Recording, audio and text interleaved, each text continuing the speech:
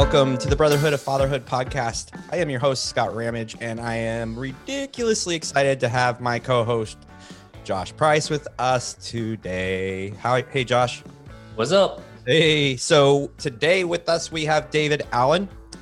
David is a gym owner of No BS Fitness in the Memphis area. He has 2 kids and 1 in the oven, so effectively 3 very soon. He's been married for 6 years. He's played college football. He's been an assistant strength coach for LSU, a lot of physical activity performance background. Super duper excited to have you on our show. Welcome, David Allen. What's up, bud? Thanks for having me on. Excited to be here. Yeah. So we just had an epic conversation offline. We were talking about The Mandalorian. So you were saying your family's just gotten into that.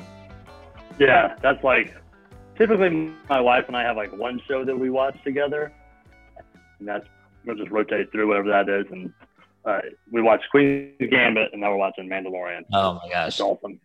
Queen's Gambit was insanely good. Yeah, I mean, I was like, man, this is awesome. I feel like a complete dum-dum. Like their ability to like picture chessboards and everything. I was like, wow, like that's on another level of operating power for the mind that I don't have. Yeah. See, moves and moves and moves ahead.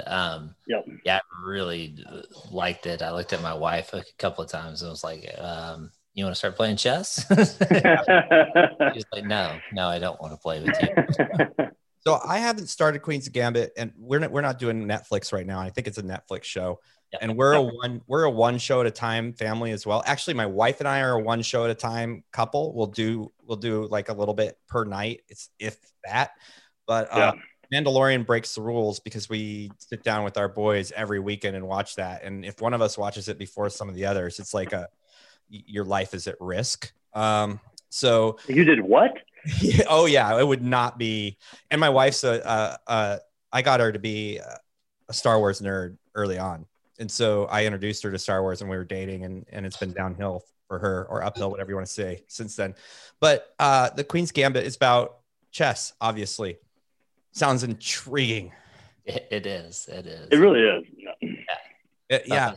Girl who's amazing at chess, from the time that she's a little girl, and she just kicks everybody's butt, and somehow it just sucks you in. And now David wants to turn this whole thing into the chess podcast, and we could be like calling out moves, David, and have. And there's like a entire chess language of how they describe it, and it's pretty cool. So have you guys read The Talent Code by Daniel Coyle? I've not read that one. Okay, so he talks about the myelin building up and this this deep practice, this practice where you're kind of all in. And he talks about chess players a lot and about like that myelin that is built through this practice, but incredible. I mean, it's incredible. And the fact that they can't actually beat like novices when it comes to certain things. It's all about the process and the deep practice in it. Anyway, it's insane. Right. But cool. I'll put that on the watch it next. Yeah. Watch it next. It was great. We're watching Deadwood. Have you seen Deadwood? That's yeah. Lots of killing and murdering and things like that. So we're into that right now. Awesome. So David, some history in the performance arts of sports, if you will. Yeah, man. So I'll give you kind of the full story. So growing up, I was always like long and lean. Like I was like 6 foot in like 7th grade and probably like 120 pounds. So just real tall, beanpole. And I played sports all throughout middle school and growing up. And I wanted to play football. My parents said I was too skinny. They didn't want me to get hurt. And I remember like being in middle school, just people always commenting about how skinny I was. You guys look how skinny your arms are, look how skinny your legs are, like all that kind of stuff.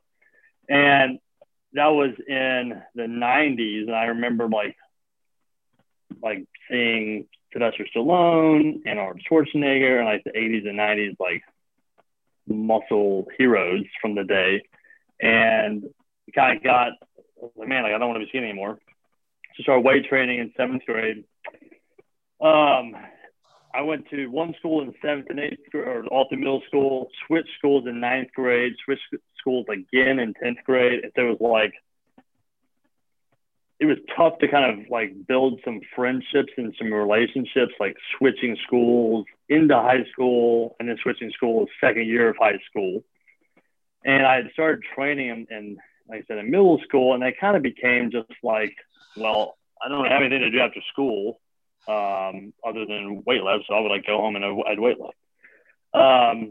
And then I finally convinced my parents to let me play football when I switched sophomore year. I was like, I don't have any friends at this school. Like, I need to meet some friends, and football is the best way for me to meet friends. So I started playing football, and I kept putting on size. I actually put on 100 pounds freshman year to senior year. And like every year, and the funny thing was, like I started off as a wide receiver and a free safety. And I remember like the first day of football practice, no one like was like, hey, let me explain how football works. They were just like, what position do you play? I said, I don't know. They said, you're a free safety. I said, cool. What do I do? I stand over there. They'd be like, cover 2. Well, I had no idea what that meant. And so like I had a great engine. I was athletic, but I just didn't understand football. No one ever explained it to me. So like every year I'd put on 30 pounds or whatever. And they'd be like, okay, well, now you can play outside linebacker. Okay. And they just would move me closer to the ball. So eventually they moved me to defensive end. And I remember I had a coach who took me aside. I was like completely blue at coverage as an outside linebacker. And he was yelling at me, and he goes, you have no idea what I'm talking about. No, sir. I have no idea. He's like, okay, we're going to put you defensive end. Here's the deal. If he comes at you, you hit him. If he goes that way, you go that way. If he goes that way, you go that way. If he goes that way, pass rush. I said, 4 things? Cool, I can do that. And so I did that, had a great senior year, and actually went and played college football at Delta State. Got a degree in exercise science. I minored in nutrition, and I wanted to be a college strength and conditioning coach. So after Delta State, I was on staff at LSU for a little bit and got to see like what the top level programs were doing from a strength and conditioning standpoint compared to like a D2 school, like night and day. Left LSU, came back up to Memphis, ran a sports training facility for a year. Kind of thought like, man, this isn't really what I wanted. I really wasn't making any money. And I was like, man, like I'm a smart guy. I'm gonna go back to school and go to PT school. So I left the sports development facility. I went to back to take all my prereqs and do all my like pre-hours for PT school, and I started personal training at like a local commercial gym. And kind of over that year, I realized like, man, I just do not like PT stuff. I liked being in a more like engaging, active, like competitive environment. And I was like, I didn't like helping old ladies walk the halls for hip replacements. So it's just not kind of my thing. And I was doing a really good job personal training. I actually had built, so after that first year, I said, I'm not going to do PT school. I'm just going to completely focus on personal training. Over that time, I built up, I was doing 60 hours of build personal training a week. So it was pretty bonkers. But I was like 23, 24. I was like, this is just what I love to do. I love to be in gym. I love helping people. I was training from 5 a.m. to 9 p.m. Monday through Friday, and then also Saturdays and sometimes Sundays. It was just all day, every day. But I just did not fit in a commercial gym atmosphere. I remember when I walked in there on day one, I was like, man, you'll have a lot of treadmills. Why do you have this many treadmills? Like, everyone was kind of like, like, that's what everyone uses, David. I was like, really? Why? Like, I came from the, strength and conditioning background and had never really been in a commercial gym, so I didn't like quite understand it. And so I don't remember. I think it's because if you throw one of your PT clients on a treadmill, you don't have to talk to them for an hour. It's super easy work. Yeah. I'll tell you, I remember I had a morning group of about 8 people that would train in the mornings, and we were doing like bench press with chains one day, And this other trainer took his client and like they were in a push-up position on a treadmill, and they were doing like hand walk, like their feet were off the treadmill. He had turned the treadmill on. They were like walking their hands on the treadmill. And like I could see this guy like doing this.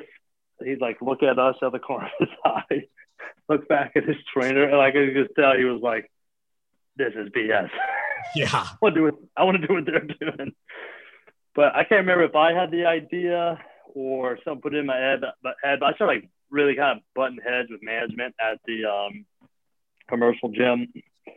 And so eventually I was like, I'm going to open up my own gym. And so in 2011, I opened up MBS Fitness. And we were in one facility. We expanded that facility. We moved into another facility. We've expanded this facility. So 10 years in, you know, we do group training, personal training, nutrition coaching. We have a recovery room, custom programming, physical therapists on site. And we have a 24-hour access piece as well.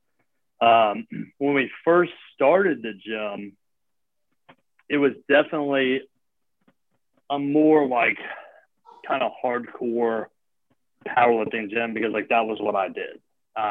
When I left college football, I was like, man, I got to find something to compete in. I did Olympic lifting when I first got out. I did powerlifting. I did a bodybuilding competition. I did some strongman competitions. And then I kind of was like, you know what? The thing I like the most is powerlifting. So I got like way deep into powerlifting. Did another bodybuilding show kind of later down the road, and went back into powerlifting. And kind of what we were talking about before the show, this is a good lead in. Man, a lot of my identity was in that, you know, a lot of my self-worth and my ego was built into it, which caused me to look down on other people who weren't doing that. And really, it allowed me to really focus on the speck in my neighbor's eye while ignoring the log in my own eye. It caused me to kind of go down a path that was not good in the long run. And kind of eventually what happened was like a lot of things came to a head. I had just finished I just finished bodybuilding show, and I got in my head, I was like, I'm going to try to get an elite total at 275 and 308. So I had a 220 elite, I had a 242 elite in powerlifting. So just like higher totals. And I was like, well, if I can get up to 280, I was like, I can do at a 275, cut to 275, and then just bump up to like 285 and then hit it at 308. I was like, I'll have four elite total, 4 weight classes. That's pretty good. And and I'm not built to be, I mean, I'm a tall guy, but I have like relatively thin joints. And so like I was doing everything under the sun to get to 280. And like, I just started like, I was feeling like crap. Like I was like on CPAP, my knees hurt. Like having sex with my wife was kind of like, okay, look, here's the deal. You got 5 minutes of me being on my back. Set the timer, and then I'm going to run out of breath. Okay. Are we the same person, bro? Are we the same? Do you know that like you're like describing my life too? I did not know that, but yeah. Probably, so we better hear how you got through this. Jesus. Oh yeah. So, and I also say like a lot of people I looked up to at the time, and I'm not trying to put them down or anything, but like that was like kind of like it was like accepted and cool. It was kind of like understood. Like you joked about like having a CPAP. You joked about like having destroyed joints and stuff when you're older. And I kind of got to the point where I was like, man, like my knee was just killing me. I was like, I could not do any training sessions because my knee was just like lit up. And my wife and I decided like, we're going to try to have some kids. And I had been on testosterone for a long time.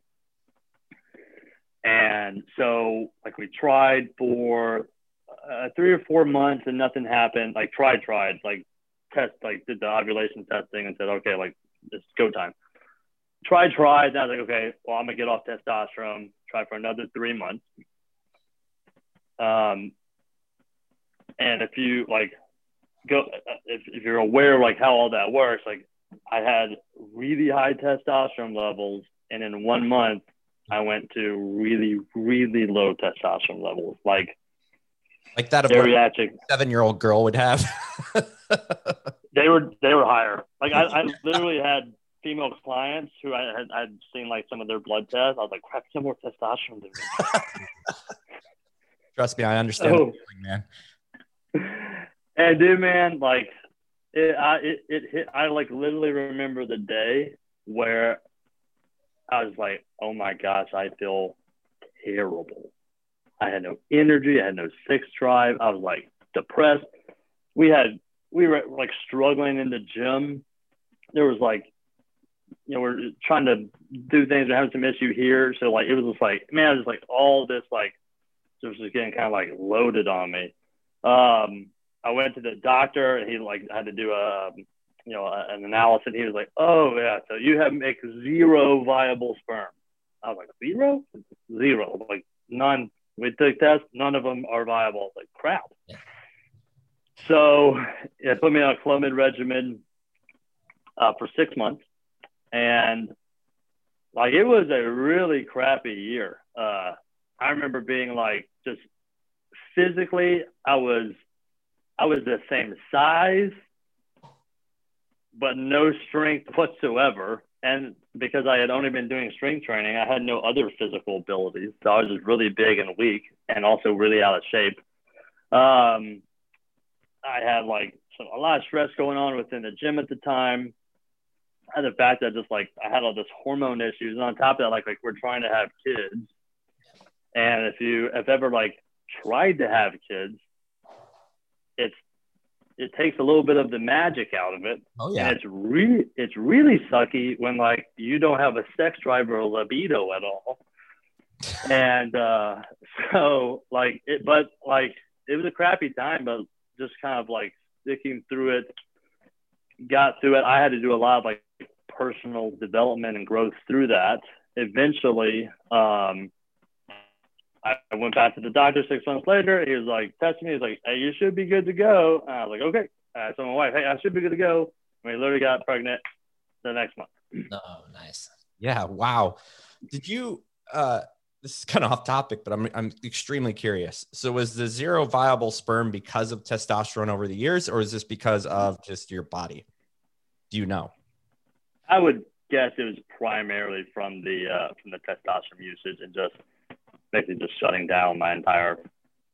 Well, it'll shut down your own body's testosterone production. You're then relying on. It'll come back to where it was before over time. They say it. I never came back. I ran Clomid for a long time. Now my sperm production came back, but wow. my test, and I still. It's called, like, to give you guys some ranges, like typically guys are looking like 400, 800s, kind of like this range we're kind of looking at. When I got off testosterone and gone in and done the original test, my testosterone was like 120 something. Okay. And the last time I got checked was a year ago, or maybe earlier this year, somewhere in the last year-ish. And it was still sitting like 240. So still like pretty below the threshold, but I mean, it doubled. Yeah. I feel a lot better, but it never got back into like that range. I had an entire year or more than a year where I was doing all of the work and doing nutrition right and getting no muscle mass, nothing. And I went and got tested and I was running about 2. So I can't even imagine what 120 was like. Wow. And I went from 7,000. Okay, that's high. Oh. to 120 in 1 month. So you were running hot. You were running super hot.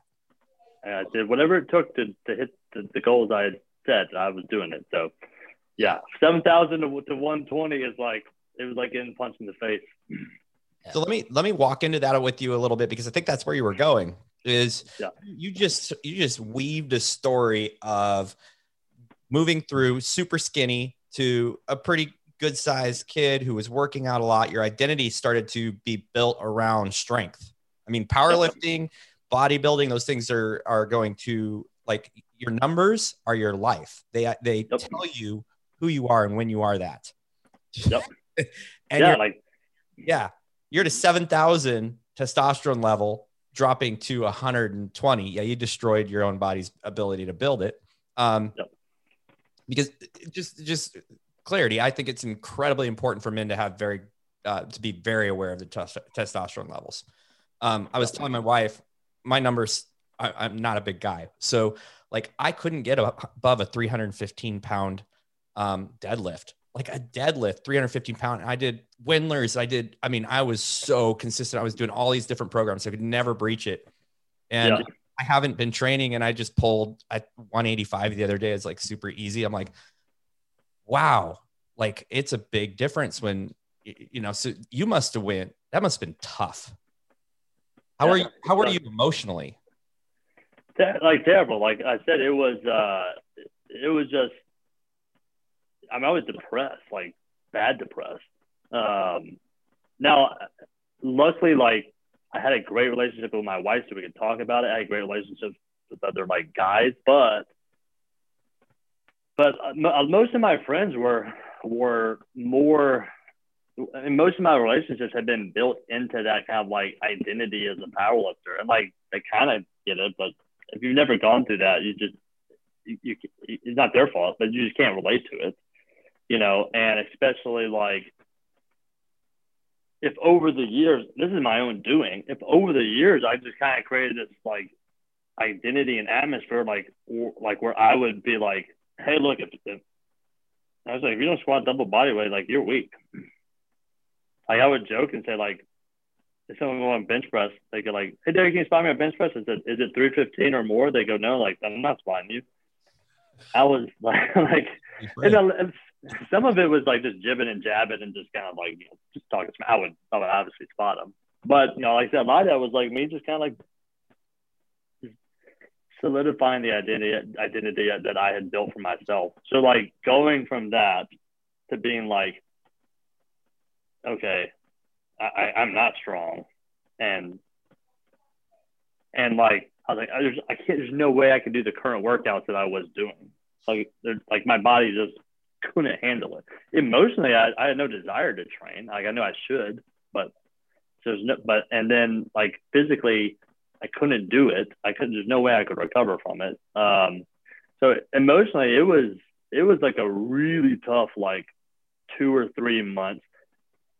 Getting through that, he got a little bit better, and it just kind of got a little bit better and a little bit better, And like I would say, like right now, my testosterone, like once we had the second kid or had the first kid, like there was a conversation like, do I get back on TRT?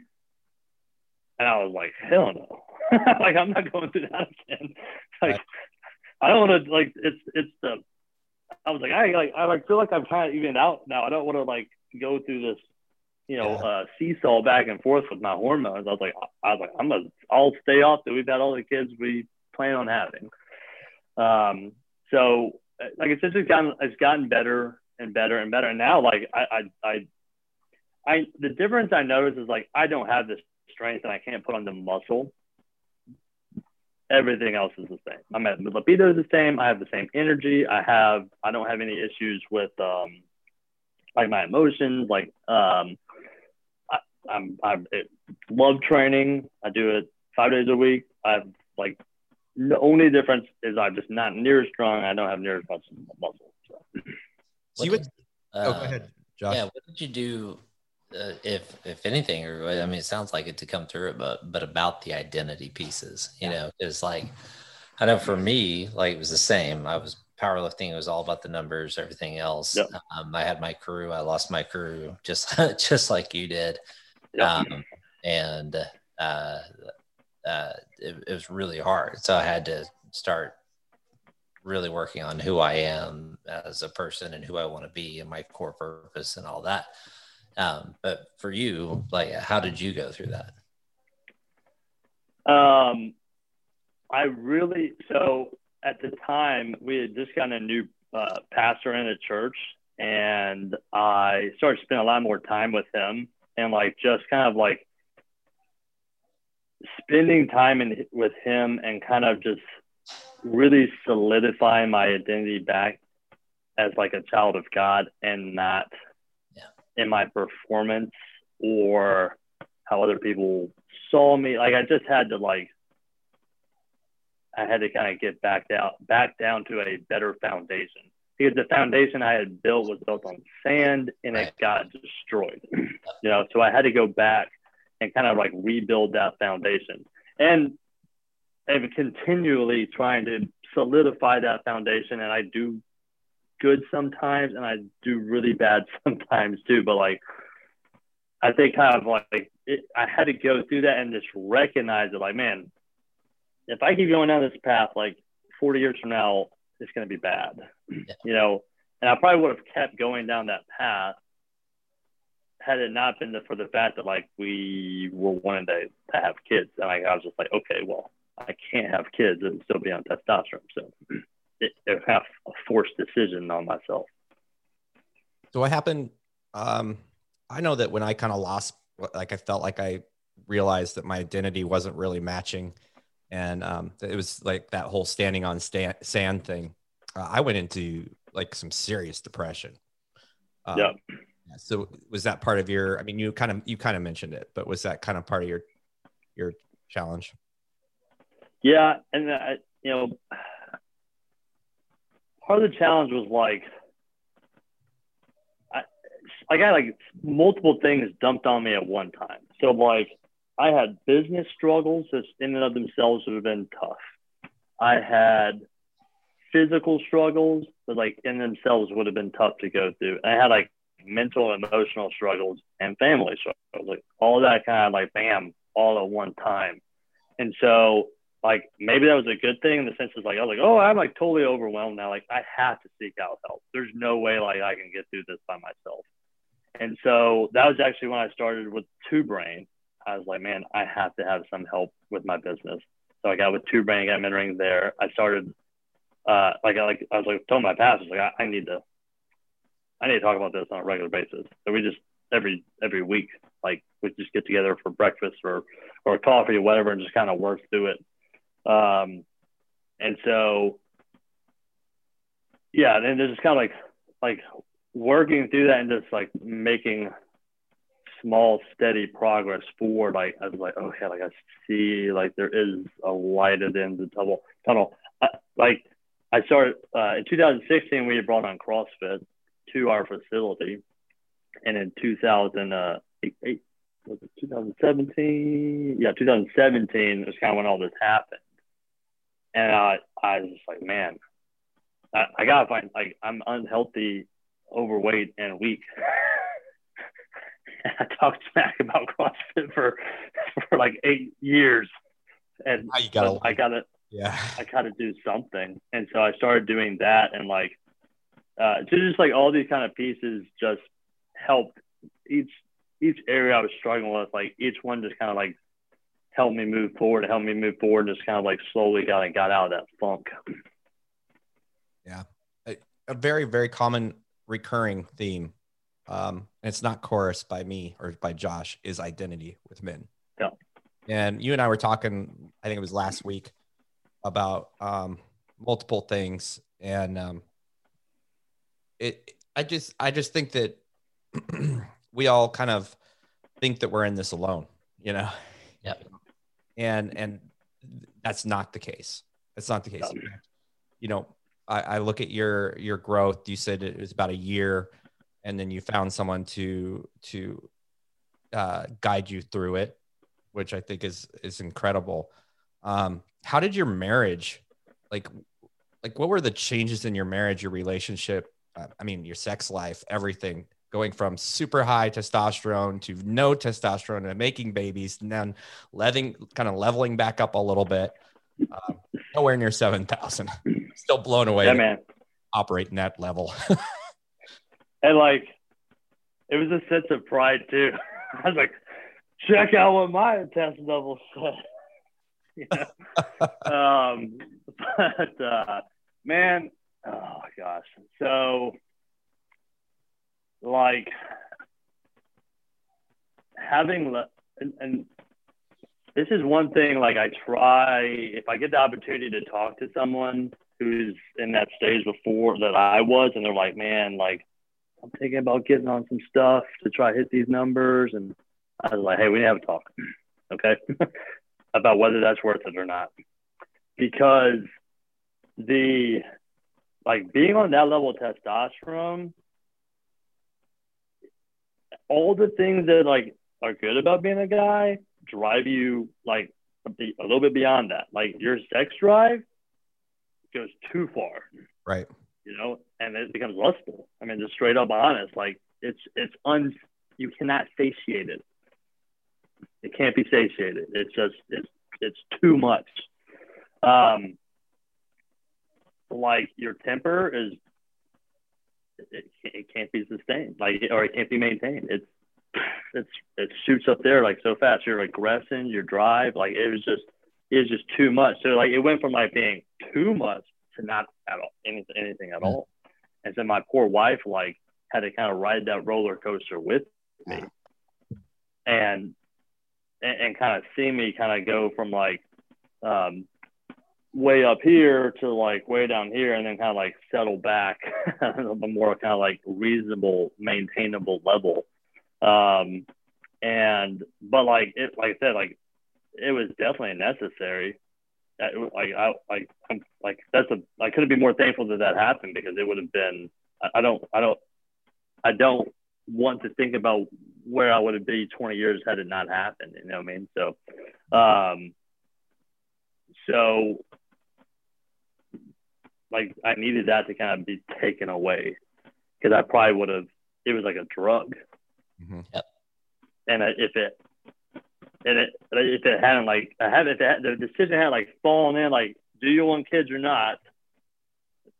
I'm glad I couldn't have kids while on it, because I'm like, crap, like what kind of dad would I have been if I had all that going through me?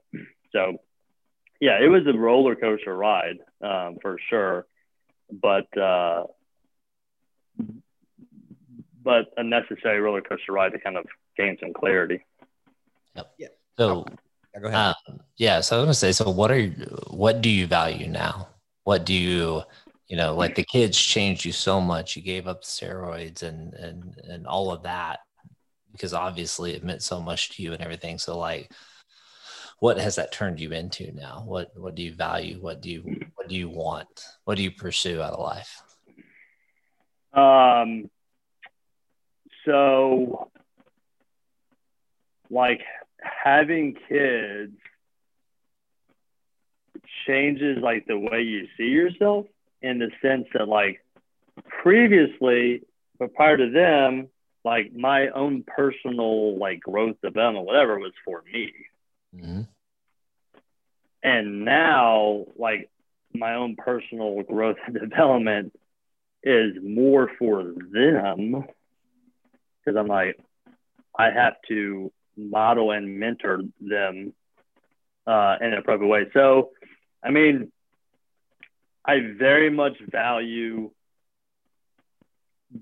having my identity checked from all the things it used to be and all the things that the world wants to pull it towards. And so like I value knowing what my true identity is as a child of God in Christ, and that all things are considered lost without him. I value my own like personal fitness, and value guiding other people towards being the best versions of themselves through health and fitness. Because I truly believe that like if you fail to maintain the vessel of the soul, which is your body, it is going to have repercussions in every area of your life. if the physical needs are not taken care of, if the physical body is not well maintained, you're going to see repercussions in the mind, in the emotions, in your spirituality, in your sexuality, in your social engagement. And so it's like, it's not that not exercising makes you a bad person, but not taking care of yourself physically keeps you from being the best person you could possibly be. Yeah. And you failing to be the best person that you can possibly be takes away from the impacts and who the people you love and care about can be, because you're not giving them your best and modeling and mentor them and giving them your best energy.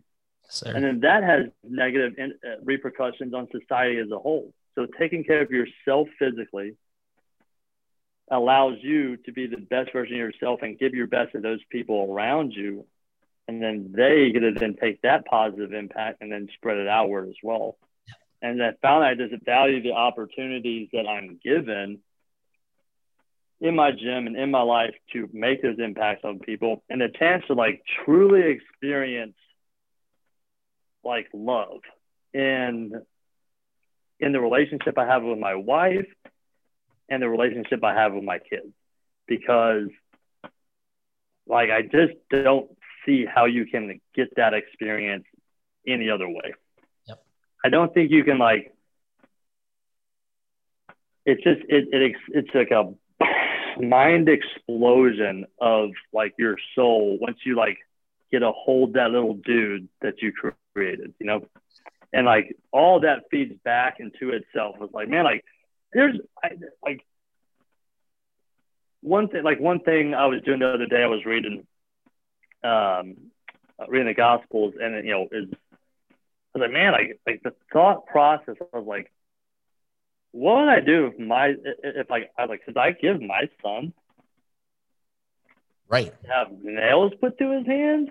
Right. Like I get emotional. Like I'll tell you a funny story. I put my kid in the car seat and I was driving him to daycare, and I had given him like a muffin or something to eat in the back seat. Like it's the first time I'd ever given him something to eat in the car.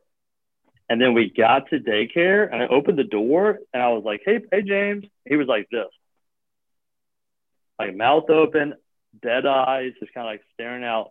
I was like, oh, James. And I like my heart sunk. I slapped him like almost as hard as I could. That was like my reaction, like, James, bam. He was like, whoa. He just like kind of like zoned out and falling asleep. Oh my God. Anyways, I'm like in the parking lot, like crying my eyes out, like holding him and like crying. It's like, oh, I love you so much. Anyways, like if that's my response, like thinking this kid was choking, like can you imagine like what would be my like I just can't. It's almost impossible for me to like conceptualize that. But like knowing that makes like I get like setting that identity in something that's not material in this world. Like I said, it all just kind of comes back together and all feeds into itself. And like, again, knowing that, I'm like, crap, that God needs, it requires me as my responsibility to like steward my resources well. And like, part of that's the resources of my body, my mind. And in doing that, that makes me be a better husband, be a better father. And then that just kind of feeds back into that circle. So those are kind of like my three things that I truly value now. Everything else is nice glitter on top. Yeah. We get a look into men's lives quite frequently and their thinking and what they're willing to say and share. And there is a like this huge chasm. And on one side, there's this, you know, you're on the edge, and then there's this huge chasm, and there's the other edge. That's the separation I see between men who have their identity in something firm and men who don't. I mean, it is a massive gap. And like when you have this firm foundation in your identity that's not set and you, like you said, in sand. It's not built on sand. It's built on a very, very firm foundation. It doesn't have to do with something that can go away immediately. You lost your job. I have no identity. You're no longer an athlete. I have no identity. You lose your hair because you were a stud. You have no identity. I mean, the stupid stuff that we do and we place our identity on. I feel like as soon as people take the leap to move into their true identity, most will go to the bottom of that chasm. Like, right? I mean, they have to go, they have to, it's like a jump, and then they're stuck in this and they have to climb themselves out. But the beauty of this is on the other side is like this incredible freedom where you're like tapping into your absolute potential. You are getting to that place where now you're like, oh, there's so much more to life than what I ever realized. I can be a stellar husband. I can be a stellar dad. I can be a stellar community contributor. I can be an amazing business owner. Those are the pieces of freedom I love to see men step into. And I just 100%. Yeah. Yeah. I think that's like, I was thinking about this the other day.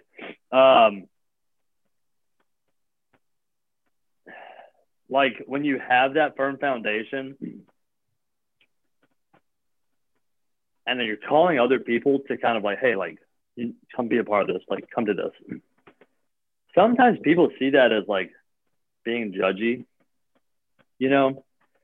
And like, if you think, I was thinking back, like how do you tell a guy don't have premarital sex? Telling a guy don't have premarital sex because like, well, you need to save it for marriage, or you may get her pregnant, or you may get an STD. Like, we are animals that are like driven like animalistically like towards that stuff. But like, I was like, that's like the wrong message. The message isn't like do this because it's right, or it's to say like, hey, look, here's the deal. There's two options here. You can have premarital sex, okay? And it's going to bring you like some really good physical pleasure. It's going to feel really good, okay? But here's the thing you're sacrificing. You know, you're sacrificing like having a sexual relationship with your wife that is stronger, better, and more fulfilling than anything you could ever do physically. Can you imagine being with your wife and there's no comparison. There's no like pressure to perform. There's no we just don't know any better. yeah. It's just like it's the grace, like that's the sacrifice you're making. You know, and so like when you're talking to someone that's on like this side of the chasm and this side of the chasm, like, look, I'm not telling you need to exercise because like it's just good for you and you'll feel good and you have a 6-pack abs. You know, I'm telling you that like no matter how good you think you have it here, you're missing out on your best possible life you could ever have, and an eternity you could ever have over here. As good as this may seem, and look, to do it, it's gonna hurt. You're going to have to go down here and it's going to suck for a little bit. But like, truly, like, come on. You see these two differences, like shouldn't even be a choice. It's night and day difference. And like, so like calling people to that other side is that it's not going like, I'm judging you because you don't exercise or because you have premarital sex. It's like, no. I'm telling you from experience, like, cause I love you and I care about you and I want you to experience this because I was there. And I know what it's like, and I went there, and it sucked, but this is way better over here. So, like, come on, like, let me help you get to this spot. Yeah, I don't know how it's turned into this whole. Well, I do know how it was turned into this whole judgment thing because a lot of people carried that. They've done that, but it's like telling your buddy, like, and okay, well, let's put it in women because women do this. I bought this pair of jeans, and they kick ass. They are so comfortable. The price is right. You have to get a pair. Well, that's the feeling is I'm living this life, dude. I've got to let you know about it because until you've experienced it, you don't know. Like, I'm not judging. I'm just telling you, like, it's really great. And being in a place with your wife where sex is really great. Like, hey, I'm not judging you, but I'm telling you, and this comes up all the time. People are gonna say I'm a broken record, but porn's gonna ruin that for you at some level. Like, if you're participating in that, you're setting yourself up for failure. You're setting your wife up for failure, because those things that happen in those videos, like, give me a break. Yep. If you want to pursue that, go pursue your wife. Like, that's one of the things that me and Scott talk about, the pursuit principle. And it's like, anytime anything is going to draw you away, like the obstacle is the way, right? It's like, that's the thing that says, okay, hey, light switch, brother, light switch. You want to go look at porn? Time to go do something for your wife. Now, go do it. Go do something. And it's like a crazy slippery slope. That's the scariest thing.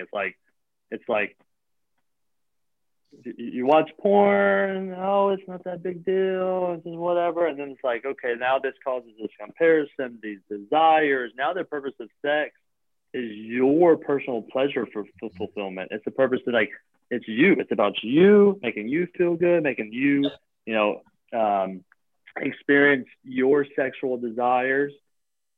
And then it becomes like, well, what if your wife can't do that? Well, that leads to the next thing. And then it's like, well, you start having an affair. Or then from there it becomes like, well, now I want to leave my wife because I'm going to sacrifice my children. Wow. So I'm going to sacrifice my kids, having a firm family foundation. I'm going to split this up because I just want to go pursue physical pleasure elsewhere. And like, it may not seem that way when you first, like, open up your phone or whatever, but like that's a slippery slope that, like, it can eventually go down to, right? Yeah. I mean, you're sex with yourself. If you really think about it, it's kind of a nasty way to think about it, but talk about no pursuit. You're always going to say yes to yourself. And that's just disgusting. You think about it. It's like, it's lame, it's weak. I could go, I'm probably really offending somebody now, but my answer is good. Like, good. Think about it. Well, and I also say, like, I'm not judging you. I'm saying, like, look, hey, the things you're dealing with, I'm dealing with too. Like, that's hard. It's not easy. Sure. But like my fight against it has to be built on something other than just like if you don't have a firm foundation, you don't have something beyond yourself to base that on, then you're going to lose. Like, you're going to lose that battle, because if you are the center of your universe, and what is most important is that you experience, pleasure to whatever degree to its fullest as you want to pursue, then you're not going to be able to say no. That's the reality. It's like, that's the thing. Is like, it's not judging. It's like recognizing, like, I suffer the same struggles as everyone else does, and I fail. Like, I'm not perfect. I fail just like everyone else. But the thing, like, keeps, like, I got to have a stronger pull, back onto that the right way than the pull that is pulling me in the wrong way. Yeah. It's the vision of what you want to create and everything. Like I say all the time, I think one of the biggest problems with our world, our country, or whatever, is the fact that it's the stories that are told, and maybe it's a quote unquote boring story or whatever, but it's like, we need more of the boring stories. We need more of the, like, two old people telling us how amazing their relationship is, and how, they have really, like, cleaved together and become one. And if we had more stories of that, then more people would be like, oh, I want to pursue that. Right. Because a big part of this is dying to yourself. It absolutely is. I mean, I remember just how shitty of a husband I was for so many years, up until yesterday. And now it's exactly that. If I'm like, it's a trigger. The trigger now is, if I'm thinking about myself, if I'm thinking about what I want, what I need, like, and Scott and I talk about this a lot. I'm like, man, this place is so dirty. Why can't she clean it up? Blah, blah, blah. What's going on? And then I'll call Scott afterwards. Hey, I just cleaned the whole house. And he's like, you were, was it the fuck? I can't think of the word. And I cussed, Scott, so now I have to mark this one explicit. So, the resentment. Yes, there we go. Resentment. Yeah. And it's like, you're getting resentful, aren't you? Yeah. So what do you got to do? You got to just fight through that resentment, and you got to do it because you want to serve your wife, because you want to serve your kids, because you want to serve, you want to give. And that's hard. That's hard to always do it. But what helps guys like us able to do it?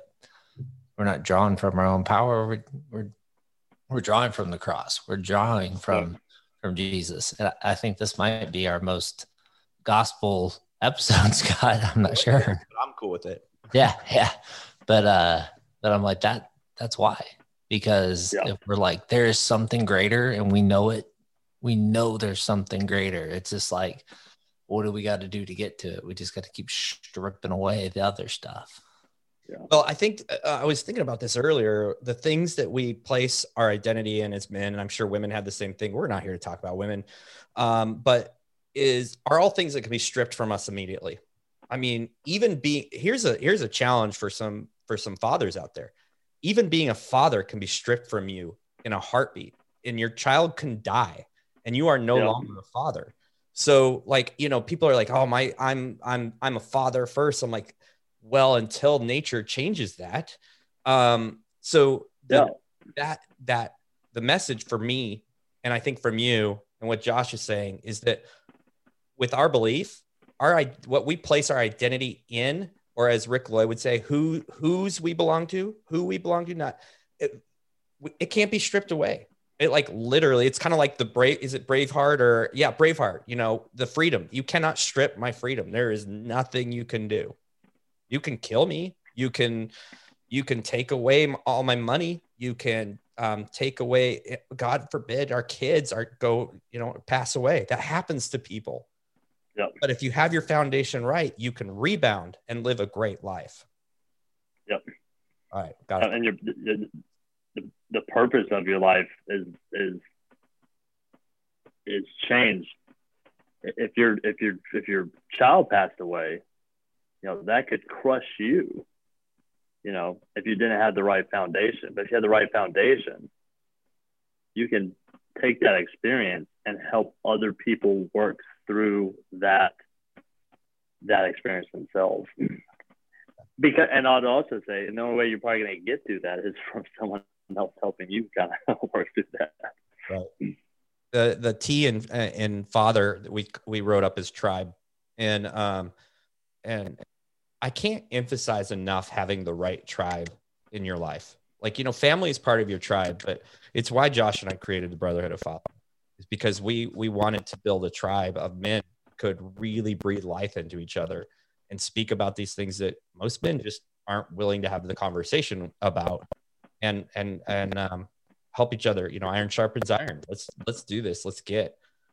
Let's position ourselves in a place and in a atmosphere and around others where we are just going to the rising tide lifts all boats. And that's where we're at right now. And so I love this message. That's all I have to say. I love the message. Yeah, fatherhood's changed a lot, definitely in America over the last, you know, several centuries. And there's things about it now that are like a lot different and a lot better. Like you get to spend a lot more time with your kids, you know, like there's opportunities to spend a lot more time with your kids. But there's also like opportunities to get really distracted away from your kids and to seek things of the world. And sometimes it's necessary to have someone else, a group of guys that can go like, hey, dude, I know that seems like something that's necessary now. It would be nice, but like you only get one go round with this little boy or girl that has been placed in your life. You get 18 years, man. Like, don't screw. Where your yeah, don't screw it up. Where are your priorities, bud? Like that can wait. Yeah. That's good. It's really good.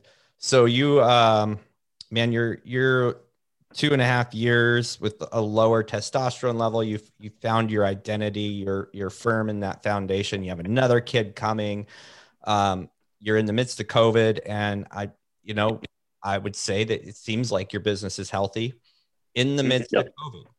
Like, so life changing in every element out there. It sounds to me like. Yes, absolutely. Yeah, I was writing up my my year letter to all of our members and everything. Like the message, I think the best message from 2020, like going through all this stuff that we learned was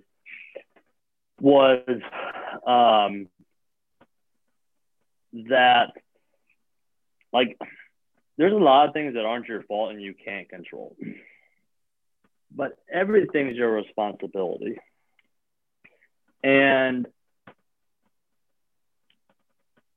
2020 was supposed to be the year of clear vision, but something happened that no one could have seen that coming, right?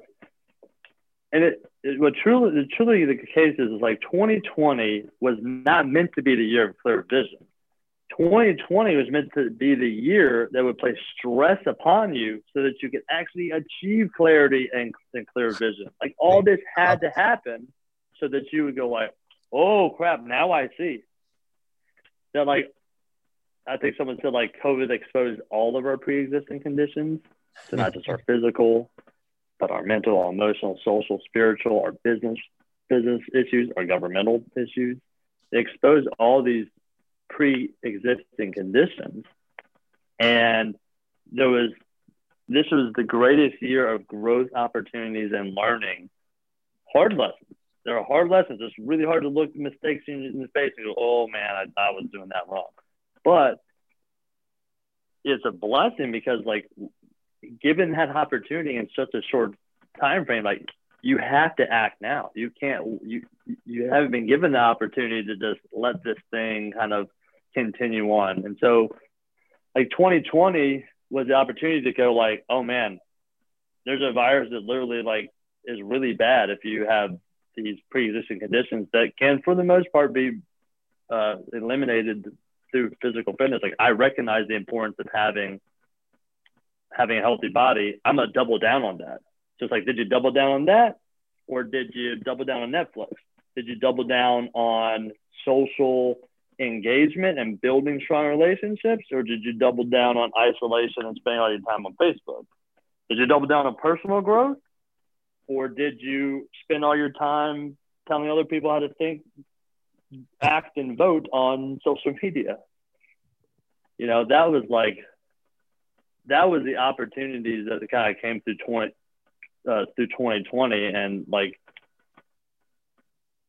I think that's like, as a business owner, as a father, all these kind of things, just like, okay, I got to show my family, I got to show the people I care about, my friend, I got to show my business and the world, like, okay, there's some things I just can't, I don't have control over. I can't control like a global pandemic coming up, but I have a responsibility to act accordingly to my faith and to my values.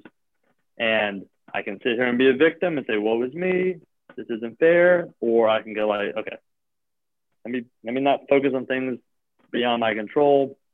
Maybe grateful for the things I do have, and let me kind of take action accordingly that will move me closer towards, will move me in the direction of my values better. Wow, that's awesome. I kind of want to wrap it up on that. I like, that's an incredible message. Thank you so much, David, for joining us. We will have you back on this podcast. Awesome. Yeah, man. Thanks for having me, guys. Right on. All right, everybody. Thank you so much for listening to this episode of Brotherhood of Fatherhood. And we would desire for you to hop on Facebook, skip all the drama, and go straight to the Brotherhood of Fatherhood group. Join that group. Jump in online with a bunch of really cool guys. Share your life and learn a lot. Also, hit that subscribe button on the YouTube if you're listening to this on on the old viewer and subscribe to the podcast if you haven't done so. Give us a 5-star review, nothing less. Just joking. You give us a real review, but we'd love to have you become a regular listener to this podcast. Have an amazing day.